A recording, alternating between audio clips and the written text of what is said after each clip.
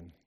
Acts 19, I'll start in verse 8 and I'll read through verse 20 as we listen to this wonderful story. It says, "And he entered the synagogue and for 3 months spoke boldly, reasoning and persuading them about the kingdom of God. But when some became stubborn and continued in unbelief, speaking evil of the way before the congregation, he withdrew from them and took the disciples with him, reasoning daily in the hall of Tyrannus. This continued for 2 years, so that all the residents of Asia heard the word of the Lord, both Jews and Greeks. And God was doing extraordinary miracles by the hands of Paul, so that even handkerchiefs or aprons that had touched his skin were carried away to the sick, and their diseases left them, and the evil spirits came out of them. Then some of the itinerant Jewish exorcists undertook to invoke the name of the Lord Jesus over those who had evil spirits, saying, 'I adjure you by the Jesus whom Paul proclaims.' 7 sons of a Jewish high priest named Sceva were doing this. But the evil spirit answered them, 'Jesus I know, and Paul I recognize, but who are you?' And the man in whom was the evil spirit leaped on them, mastered all of them, and overpowered them, so that they fled out of that house naked and wounded. And this became known to all the residents of Ephesus, both Jews and Greeks, and fear fell upon them all. And the name of the Lord Jesus was extolled. Also many of those who were now believers came, confessing and divulging their practices. And a number of those who practiced magic arts brought their books together and burned them in the sight of all. And they counted the value of them and found it came to 50,000 pieces of silver. So the word of the Lord continued to increase and prevail mightily." What a wonderful story in Scripture, a wonderful account of God moving, the gospel having an effect, God moving in power. Can you imagine God doing that here? Can you picture God moving in power in ways like this here in Haverhill, here in Boston? I can. And I want us to learn from this. I want us to learn about how God works. I want us to be encouraged and instructed. So let's dig in. Let's go through this and learn. Let's talk first. I want to first talk about persuasion. Do you see there in verses 8 through 10 how it begins? Paul goes into the synagogue, and for 3 months he speaks boldly. What does he do? What does it say next that he does there? Reasoning, right? Reasoning and persuading them and about the kingdom of God. He's reasoning and persuading them about the kingdom of God. So he's persuading, he's reasoning, and the subject matter is the kingdom of God. Then they basically kick him out. He goes to the hall of Tyrannus, and what does he do there? He continues in this. He continues reasoning with them as well in the hall of Tyrannus as well. So his work of bringing the gospel is through persuasion. It's through reasoning. It's through teaching and discussing and addressing issues with them, both in the synagogue and then later in this lecture hall. He does it daily in this lecture hall of Tyrannus, and most likely in off hours. In that culture, this lecture hall would have been used during on hours, so they would have a mid-afternoon siesta, and there are some manuscripts that talk about it being done in the middle of the day, which probably were added later, but because that's actually what went on, in the middle of the day they would go and do this. So they would take a siesta in warm climates, and that's when Paul would go in at the lunch hour, basically, and reason with them in this lecture hall. And it went on for 2 years, and it says the result is that all the residents of Asia, that's about 500,000 people throughout that region, they all heard the word of the Lord. So he's persuading them about the kingdom of God. And then it says later, the word of the Lord is heard. So you might be wondering, well, okay, which one was it? Kingdom of God, word of the Lord, and what's the kingdom of God? What's the word of the Lord? What is meant by those things? What's the kingdom of God? Well, that's a good question. And I would say that in Acts and in Scripture, these things are actually synonymous. The kingdom of God, teaching about the kingdom of God, and the word of the Lord is synonymous. So let me explain. Let me talk about what that is. Well, first, the kingdom of God. What is a kingdom? It's a place where a king rules, right? It's a place where a king rules. And when Scripture talks about the kingdom of God, it's talking about the rule or reign of God. Probably a way to put it that might help you better understand it is we could talk about the kingship of God. Because when we think kingdom, we think automatically, immediately like a place, geographic.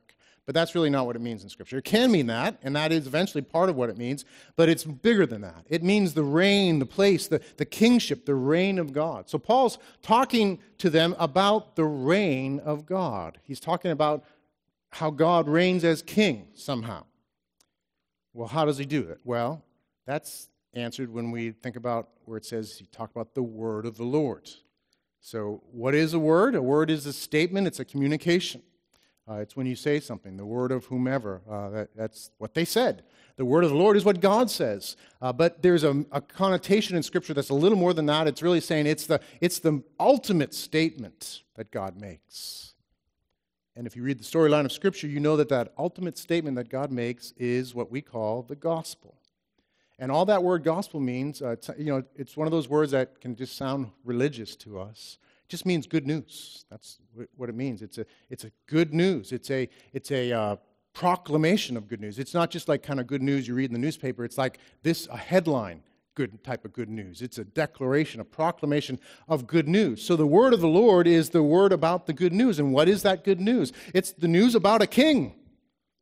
It's the news that there's a king.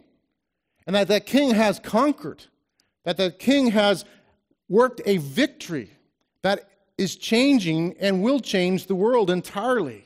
And he's worked his victory how? Well, in a very unking-like way, actually. Usually kings conquer, they come and they subjugate other people. They come in and they kill and they conquer, and that's how they rule. And then they make themselves the ultimate one who dominates all. But this king did things entirely different way. Now, certainly, he brings his reign and rule, but this king did it in a totally unking way. He came and he lived a humble life. He came as God in the flesh, and he lived a humble life of loving others and serving others, of submitting to his parents when he was young, submitting to authorities, of laying his life down to serve others and thinking of others first, and most of all, loving his heavenly Father the most. He obeyed where we all failed. He obeyed perfectly. He obeyed with his heart. He obeyed out of deep love for the Father and deep love for others. He lived a righteous life, and then through his life and his ministry, he demonstrated that he was not any ordinary man. He came and he taught the truth of God. He taught Scripture itself. He took the Old Testament, he explained it, but he also clarified and added to it in a way that only God could. He taught unlike any other, and to this day, people still listen and read his teaching without any interest in believing that he is God the Son, and still say, there's no teacher quite like this. But he didn't just teach and demonstrate through his teaching that he was different than any man and perhaps a king. He performed miracles. He healed the sick. He drove out demons. He stilled storms. He raised the dead.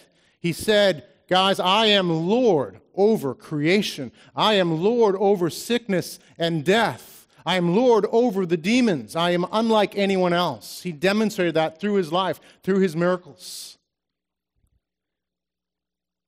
And he could have become a king. They wanted to make him king, especially after he fed them. Probably 15,000 or more people, he fed them miraculously from a basket full of bread and a couple fish. But he didn't want to be king their way. He knew the path to being king was totally different than anything this world would design.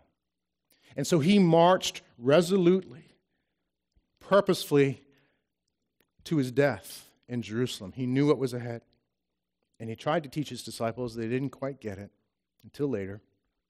He knew that in order to be king, in order to win subjects to himself truly and eternally, in order to fulfill all the Father had for him to do, in order to please the Father whom he loves supremely, that he had to go to the cross. He had to die on the cross and according to the Old Testament, be cursed on that tree, on that wooden cross, to bear the sins of his people. Because he knew that the subjects that he would have were currently subject to sin as their king. And they needed to be rescued and redeemed. Their sins, the penalty, the holy, just, and right penalty for their sins, their rebellion, their choices not to love God, not to love others, had a penalty, a just penalty, and had to be paid. And so he went to that cross to offer up that righteous life, that perfect, that glorious, that perfect life that was worthy of all honor. And he laid it down on that cross, and he suffered the holy justice of God for you. For you. That as you turn from your self-determination, turn from sin, turn from thinking you got it down and you can do it on your own and you can handle it, to be desperate and say, I need a different king. I need someone to rescue me. That you could be completely forgiven for all of your sins, past, present, and future. And the power of sin, the power of darkness, the power of those things inside yourself that constantly want to do the wrong thing could be broken. And you no longer would have to be subject to them as your king, but Jesus instead.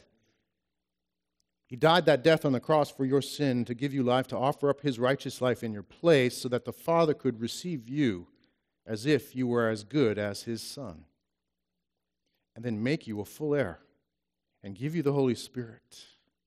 You see, on the third day, he rose again from the dead, victorious over sin and death in the power of God, and now gives that resurrection life to all those who turn to him.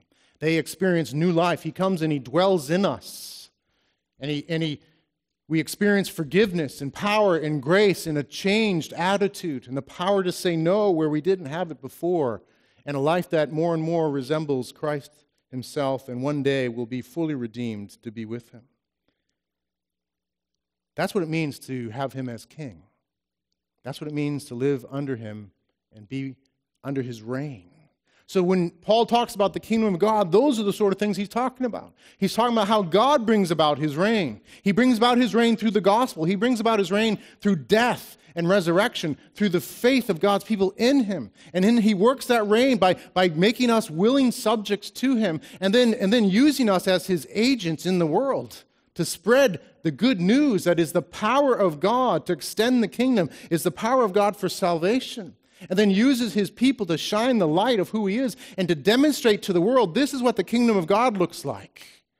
People laying their lives down for one another, people caring for the poor, healing happening at times, and ultimately, completely, when Christ returns. The community of God loving one another. This is what the kingdom of God looks like. So that's what Paul's doing as he's persuading and reasoning with them in the synagogue and then in this lecture hall. He's speaking about the kingdom of God. He's speaking about the word of the Lord. He's speaking about the gospel and its implications. But he's reasoning with them. He's persuading them. He's declaring these truths, but he's also reasoning. He's helping them understand. To reason with somebody means you come and you understand where they are. You understand their perspective. You understand their objections, perhaps, to truth. He comes alongside and he gives them reasons to believe. Christians are to do this. This is important for us as we seek to reach the city, that we understand we must reason with people. Tim Keller is a pastor of a church in Manhattan. He planted the church, now is it maybe 15 years ago, 20? And it's been incredibly successful in reaching urban people for the gospel. And one thing that he has talked about is this necessity of addressing objections and reasoning with people. People have what he calls defeater beliefs. And all that means is they have objections. They have things that they believe that they've been reinforced in their lives, and through the media, through the culture and so forth, through experts in the field, they've been reassured that this is a truth. This is an ultimate truth. and everything else has to bow to this truth. And those truths aren't really truths. They're untrue. But they're objections. There's beliefs that the culture has. So when you come to bring the gospel to them, they say, it can't be because this is true, and that contradicts this. And so if we're going to reach people, we need to present Christ. Certainly, we need to present Christ in all his goodness and glory, all his grace, all his majesty. And we need to, Tim Keller talks about this, we need to so present Christ in his grace and goodness. And you don't have to be a pastor to do this. You can just simply share your story about what Christ has done for you. That is a compelling story to people. And when we do that, when we do it honestly, when we do it according to Scripture, it will have an effect on many people where they might have objections, but they'll say, I wish it could be true. I had a man say that who I wish I had time to talk to him. He later died. He was dying of cancer. And I shared Christ with him. And that was his response. He said, I wish that could be true. And he held on to his objections and didn't trust Christ from what I know.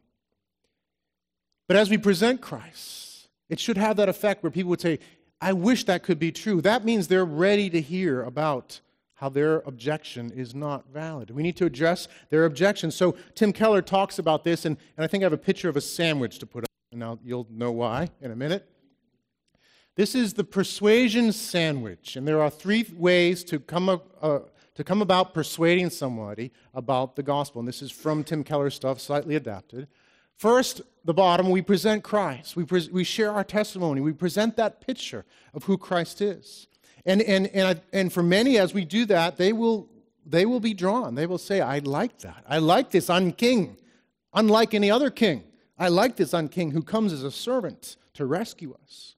But then they'll have objections. So the next thing is to begin to address their objections. And people and cultures can have all sorts of objections. There are no one set of objections. As a matter of fact, some cultures can have objections quite opposite other cultures. Keller, again, says that Christianity is disbelieved in one culture for totally opposite reasons. It is disbelieved in another. So, for example, in the West, it is widely assumed that Christianity can't be true because of the cultural belief that there can't be one true religion. You can't have one true religion. In other words, our culture believes that. There isn't one. They're all wrong, and they all have a slice of truth or so forth. And so when we come and say, this is the only truth, they say, they might like what we say about Jesus, but then, they can't it's too exclusive. So in the West, we have that. But then he says, but in the Middle East, people have absolutely no problem with the idea that there's just one true religion. That's not an objection they have. That doesn't seem implausible at all. Rather, there, it is widely assumed that Christianity can't be true because of the cultural belief that American culture, based on Christianity, is unjust and corrupt. They believe that the American culture is Christianity, and that's corrupt. So I don't believe it. That's their main objection. So we present Christ, the bottom part, we share our testimony, and then we answer objections. We can ask, what do you think about that? And they'll say, I like that, I wish it were true, but... and then share that. So we begin to answer those objections. And we want to equip you guys to be able to do that. That objection about there can't be one true religion could be addressed this way. And this is, by the way, can take months and years, okay? This isn't like a one 10-minute conversation. This means building a friendship with somebody, presenting your witness, getting to love them. They know you. You go to GAR Park. You build a relationship over the long haul. Okay, this is long term. But at some point, they're going to present their objections. And that objection, how can there be just one true religion, could be answered this way. I would ask them back, do you think that religions that all say they're the truth can coexist together and all be true? Is that possible? If everybody's claiming they're the truth, somebody's got to be true, right? Somebody's got to be right. There can't just be one. And then I might say, you're actually making a religious assertion yourself. Your religious assertion is that there's no one true religion. And you're insisting that you're right. You're saying there's only one true idea, and that idea is that there is no one true religion. So you've been exclusive, actually, and you're saying my idea is the right one, aren't you? Yes, you are. So isn't it the nature of religious things that we're trying to make statements about life and purpose and meaning and truth and right and wrong, right? And isn't that by nature exclusive? In other words, there's going to be true things and there's going to be false things. So doesn't it not work to make that assertion that they all have to be right? No, because you're making an assertion there. You're saying you have to be right and saying that they don't all have to be right? Does that make sense? Someone, yeah. So you're just helping them see somebody's got to be right here, and you're saying you're the right one, but that doesn't make sense for you to be the right one. So there needs to be a truth. And if you happen to have the right answer, would it be morally responsible for you to keep that to yourself? No. And so would you just journey with me to investigate whether Christianity might be the right one? I'm not going to force you to it, but just consider, because one of them has to be right. We think it's right. We think we have good reason for it to be right. So then you invite them on a journey. That's the top part of the bun. You invite them on a journey, a long-term journey. Okay, that's so important. We can read the Acts 19 and watch this amazing stuff happen in a short term, but you're not the Apostle Paul, and I'm not either. And usually it takes months and years for people to consider. The history of the church, actually, when it's done this work in cultures that don't know Christ, it's been a normal experience that it just takes a long time. And the church in the past would provide a place for people to come in. Catechins, I think was the word. I can't remember the word for them. They would come in and they would receive teaching over the long haul. And then perhaps over years would eventually come to Christ, then be baptized and added to the church. So for us as a church, we're cognizant of that, and so we seek to be a church family. We practice membership. There is a point where you are a member here or not, and those are on the journey considering membership. I mean, you might be a believer already. I'm not saying you're not a believer if you're not a member, but then there's a group of people that we've invited them on the journey, and they're getting to consider these truths. And they're looking at you guys and thinking, that they seem relatively normal, and they believe this stuff. Maybe it's okay. And they're seeing the love of God among his people, and they're hearing truth that answers the questions of life. And so they process through, and God works, and they come to Christ. So that's the sort of persuasion that we seek to do, building off of this idea in Acts 19, building off of wisdom of guys like Tim Keller, the persuasion sandwich. I just encourage you to try that. So that's what Paul did. Paul persuaded, he reasoned. There was tremendous power, though. Paul had some advantages. He was an apostle, and he experienced the power of God in an unprecedented level. Now, all the gifts are for today. There are no longer any capital A apostles by nature. They existed then. They had to have seen the risen Christ.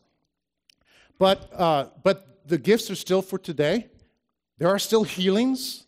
There are still people being delivered from demons, and I've seen these things. Perhaps you have. We've had healings in this church, and we want to see more and more. But Paul operated in a level that was just way beyond what we would normally see. Actually, even Acts says God did miracles, not just miracles, but what type of miracles? Extraordinary miracles through Paul.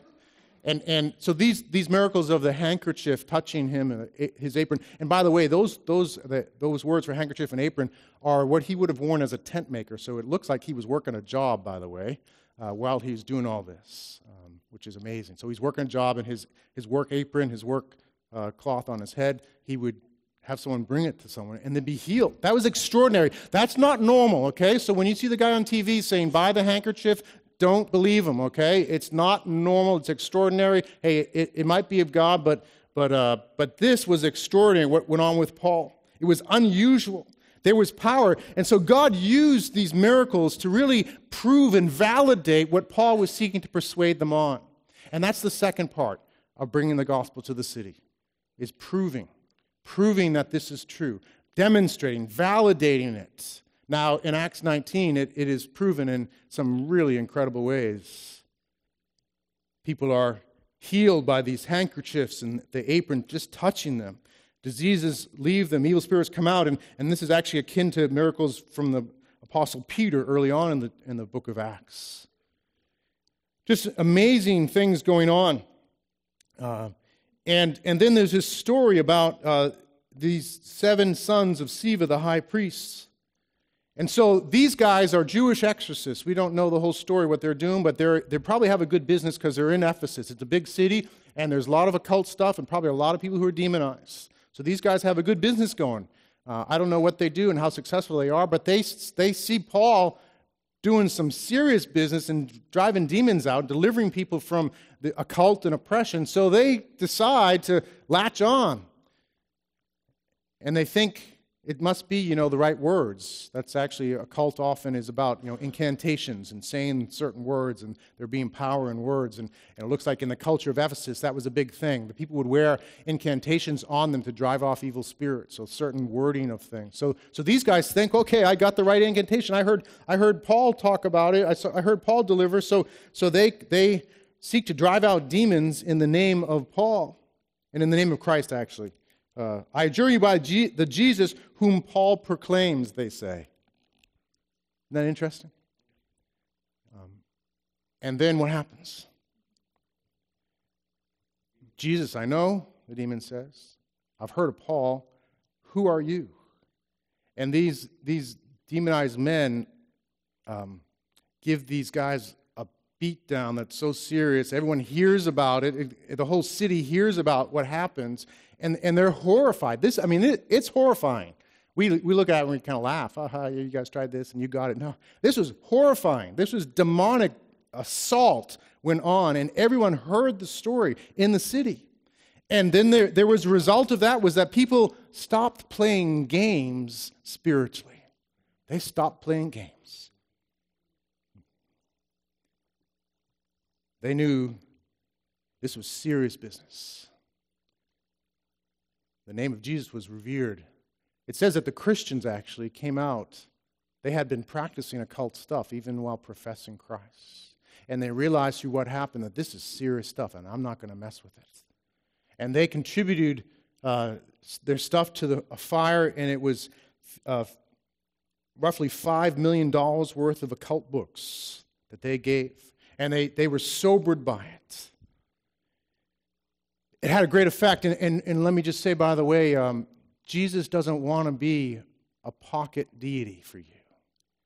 He doesn't want to be something else you got in your pocket, and the other pocket you got whatever else. You got astrology, you got something else you're leaning on, you got whatever makes you feel good. He doesn't want that. And this should be sobering for us. He sees what's done in private. And he wants to be your all in all. He's holy. And he knows what you're doing. And I just encourage you to come out with it. Have someone pray with you. Confess what you got going on. Burn it in the fire. And put your faith in him. He will satisfy you far more than anything else will. And he will not put up with being a pocket deity like he was. And he came in power, and thank God these people responded.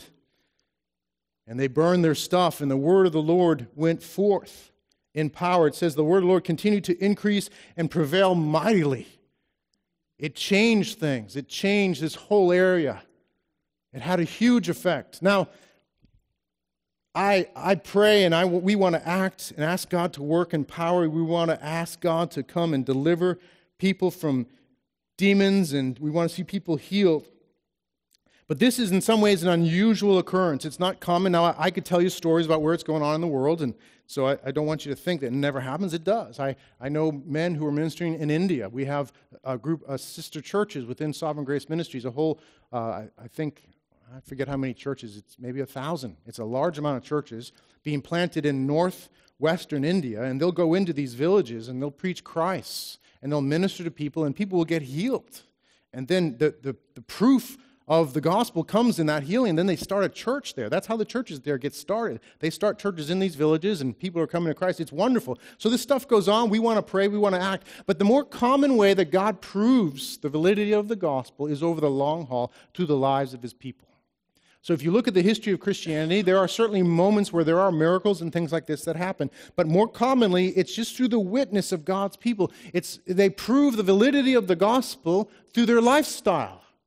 They prove the validity of the gospel by doing things like feeding the homeless on every Wednesday and opening their lives to those who have needs, through adopting children, adopting foster children, through loving their city and investing themselves in the city rather than just treating it as a bedroom community. Those are the sort of things that God uses more commonly to demonstrate the validity of the gospel. And that's historically what's gone on. I told you last week about in Alexandria when the plague came and how the Christians stayed in the city and took care of the sick. They didn't flee. Everyone else did. And they took care of their own, and some of them died. But when the rest of the city came back and they saw that these Christians had stayed and loved one another and had loved the sick who were not Christians, it had an impact and changed that city. The history of the early church is full of this. In the city of Rome, Roman culture, I mean, there are some noble things in Roman culture, and I'm a fan of the classics and everything, but it was a brutal culture. It was an immoral culture. It was grossly immoral. And one of the practices that they did as a culture was abandonment of babies. They did what modern equivalent of abortion. They didn't have the medical procedures we have, so they did it a different way. They would bring the child to full term, and then they would just leave it out on the street or on a hillside. This was so common that and it was usually girls over boys. Historically, when that stuff happens, that people prefer girls over boys because they think the boy can carry on, take care of us in old age and so forth. And it was so common that upper-class Roman families would usually have no more than one daughter. They might have 4 or 5 sons and one daughter. That's because they had abandoned all their baby daughters. They just left them outside. They would sometimes kill them or just leave them outside for someone to pick up or for animals to ravage. It was awful. It was brutal. And you can read the documents. You'll see that when Christians came to these cities and the city within the city started to grow, they did something distinctly different. They did not do this themselves, but then they also went out and they gathered these children and brought them into their homes. They made them their own. They adopted them. They brought them up in Christ. They made a counterstatement to the culture that was significant and powerful. And I could tell you story after story of things they did like that. Their whole ethic of how families operated, how men loved their wives. In that culture, men did not love their wives. They were brutal. They had mistresses. The Christians came in and they were called to lay down their lives for their wives and their family. And they lived this counterculture, and it had an impact. It had an impact, and it took a while, but it did have an impact. It changed the Roman world. Within 300 years, half the Roman world professed Christ. And if you understand how raw and how brutal that culture was, you'll understand how unprecedented it was. Now, I could tell you other stories. I could tell you stories about more modern stories. I could tell you about England. England, you guys know about the French Revolution. There was revolution in that time period. The poor people, the working class, rose up because they were abused, and they overthrew the rich people. That never happened in England. Not because England didn't have poor people. Matter of fact, England probably had more poor people in some ways than other places. They had more unjust laws in the beginning of the Industrial Revolution than other places did. But they had something that was real different, the gospel. The gospel came in and it's made such an impact among the poor and in the cities that it tempered their inclination to murderously rise up over society, and they never did. And that's, there are historians will look and say that's the difference in England. It was the city within the city that transformed that culture, that transformed those cities. I could talk about Chicago as well. You can look at the history of Chicago and see the same sort of thing. You can look at other places, even New York City, and see the history of God's people in the city, proving the gospel is valid by their lifestyle, by their choices, by how they live, by their ethics, how they spend their money, how they relate to each other, how they relate to their family, how they relate to the poor and the lost, how they relate to the issues of the city. That's how you prove it. And I'm so glad that we as a church are learning about this and learning to do it. That's God's call to us, to persuade and to prove, and then the result is an impact. If the band could come up as we close. The impact in Ephesus was tremendous. The money given to the burning of the scrolls that were given, the amount of money, it's about $5 million. And I think I've shared this before. I did some calculations. $5 million worth of books are burned. How many people does it take to get $5 million worth of books? Anywhere from 10 to 100,000 people. Unless somebody had $1 million collection, they all donated, right? Your average person maybe had, $500 worth of books, all right, of occult books, just a guess. Books were more expensive back then. So that would mean roughly 50,000 people. So the amount of people who came to get rid of their books and burn their books was significant. The impact of the persuasion and the proof was perhaps as high as half of the population in that area, equivalent to the size of New England, being reached for Christ. Churches being planted. You read the book of Revelation, all those churches in those different cities were probably planted out of Ephesus as people came to Christ. Men like Epaphras, who I think it was Epaphras, Erastus, I can't remember his name, went to Colossae and planted a church there. Those churches were planted. That region was changed by this. Can you imagine God doing that here in Haverhill? Can you imagine 20% of Haverhill coming to Christ? 12,000 people in Haverhill. How many churches would we need for 12,000 people? How many services would this church have to fit 1,000 people or more? Can you imagine that? Can you imagine just this region being affected? Can you imagine things being shifted, economy being shifted by the gospel, turning things upside down? Guys, this is what we're called to. We're called to bring the gospel. We're called to persuade. We're called to reason. We're called to ourselves first be persuaded, and I hope you are.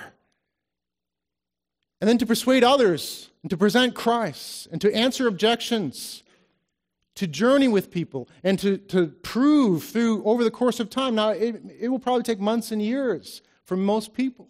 But to prove to them this truth and to see this happen and to see this sort of transformation, to see this sort of impact. This is what we're called to. Now, you might be thinking, I don't know if we can do that. Well, I can't guarantee you can do it, but I can say, and I can call you to something, to die trying.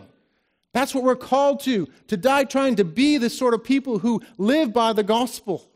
Let it affect our lives. Seek to persuade others. By grace, prove it. And to watch an impact happen. And I trust in God's grace we will see it. I hope you're encouraged. I hope you feel the call of God in this to learn from Paul and to walk in the same things. Let's pray.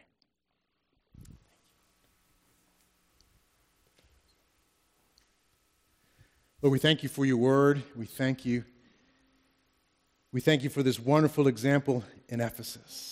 And I pray, Lord God, you would stir your people in faith this morning. Lord, we can't do it. And if we read the story of Paul, there were cities he went to where things did not go too well. But then we see this in Acts 19. And Lord, we want to see you make your name great. We want to see you rescue people. We want to see you work. And I pray you'd give us faith to believe you for it. And to take some small step to grow, to become like the church in Ephesus. And God, that you would do above and beyond all that we could ask or imagine, we pray in Christ's name.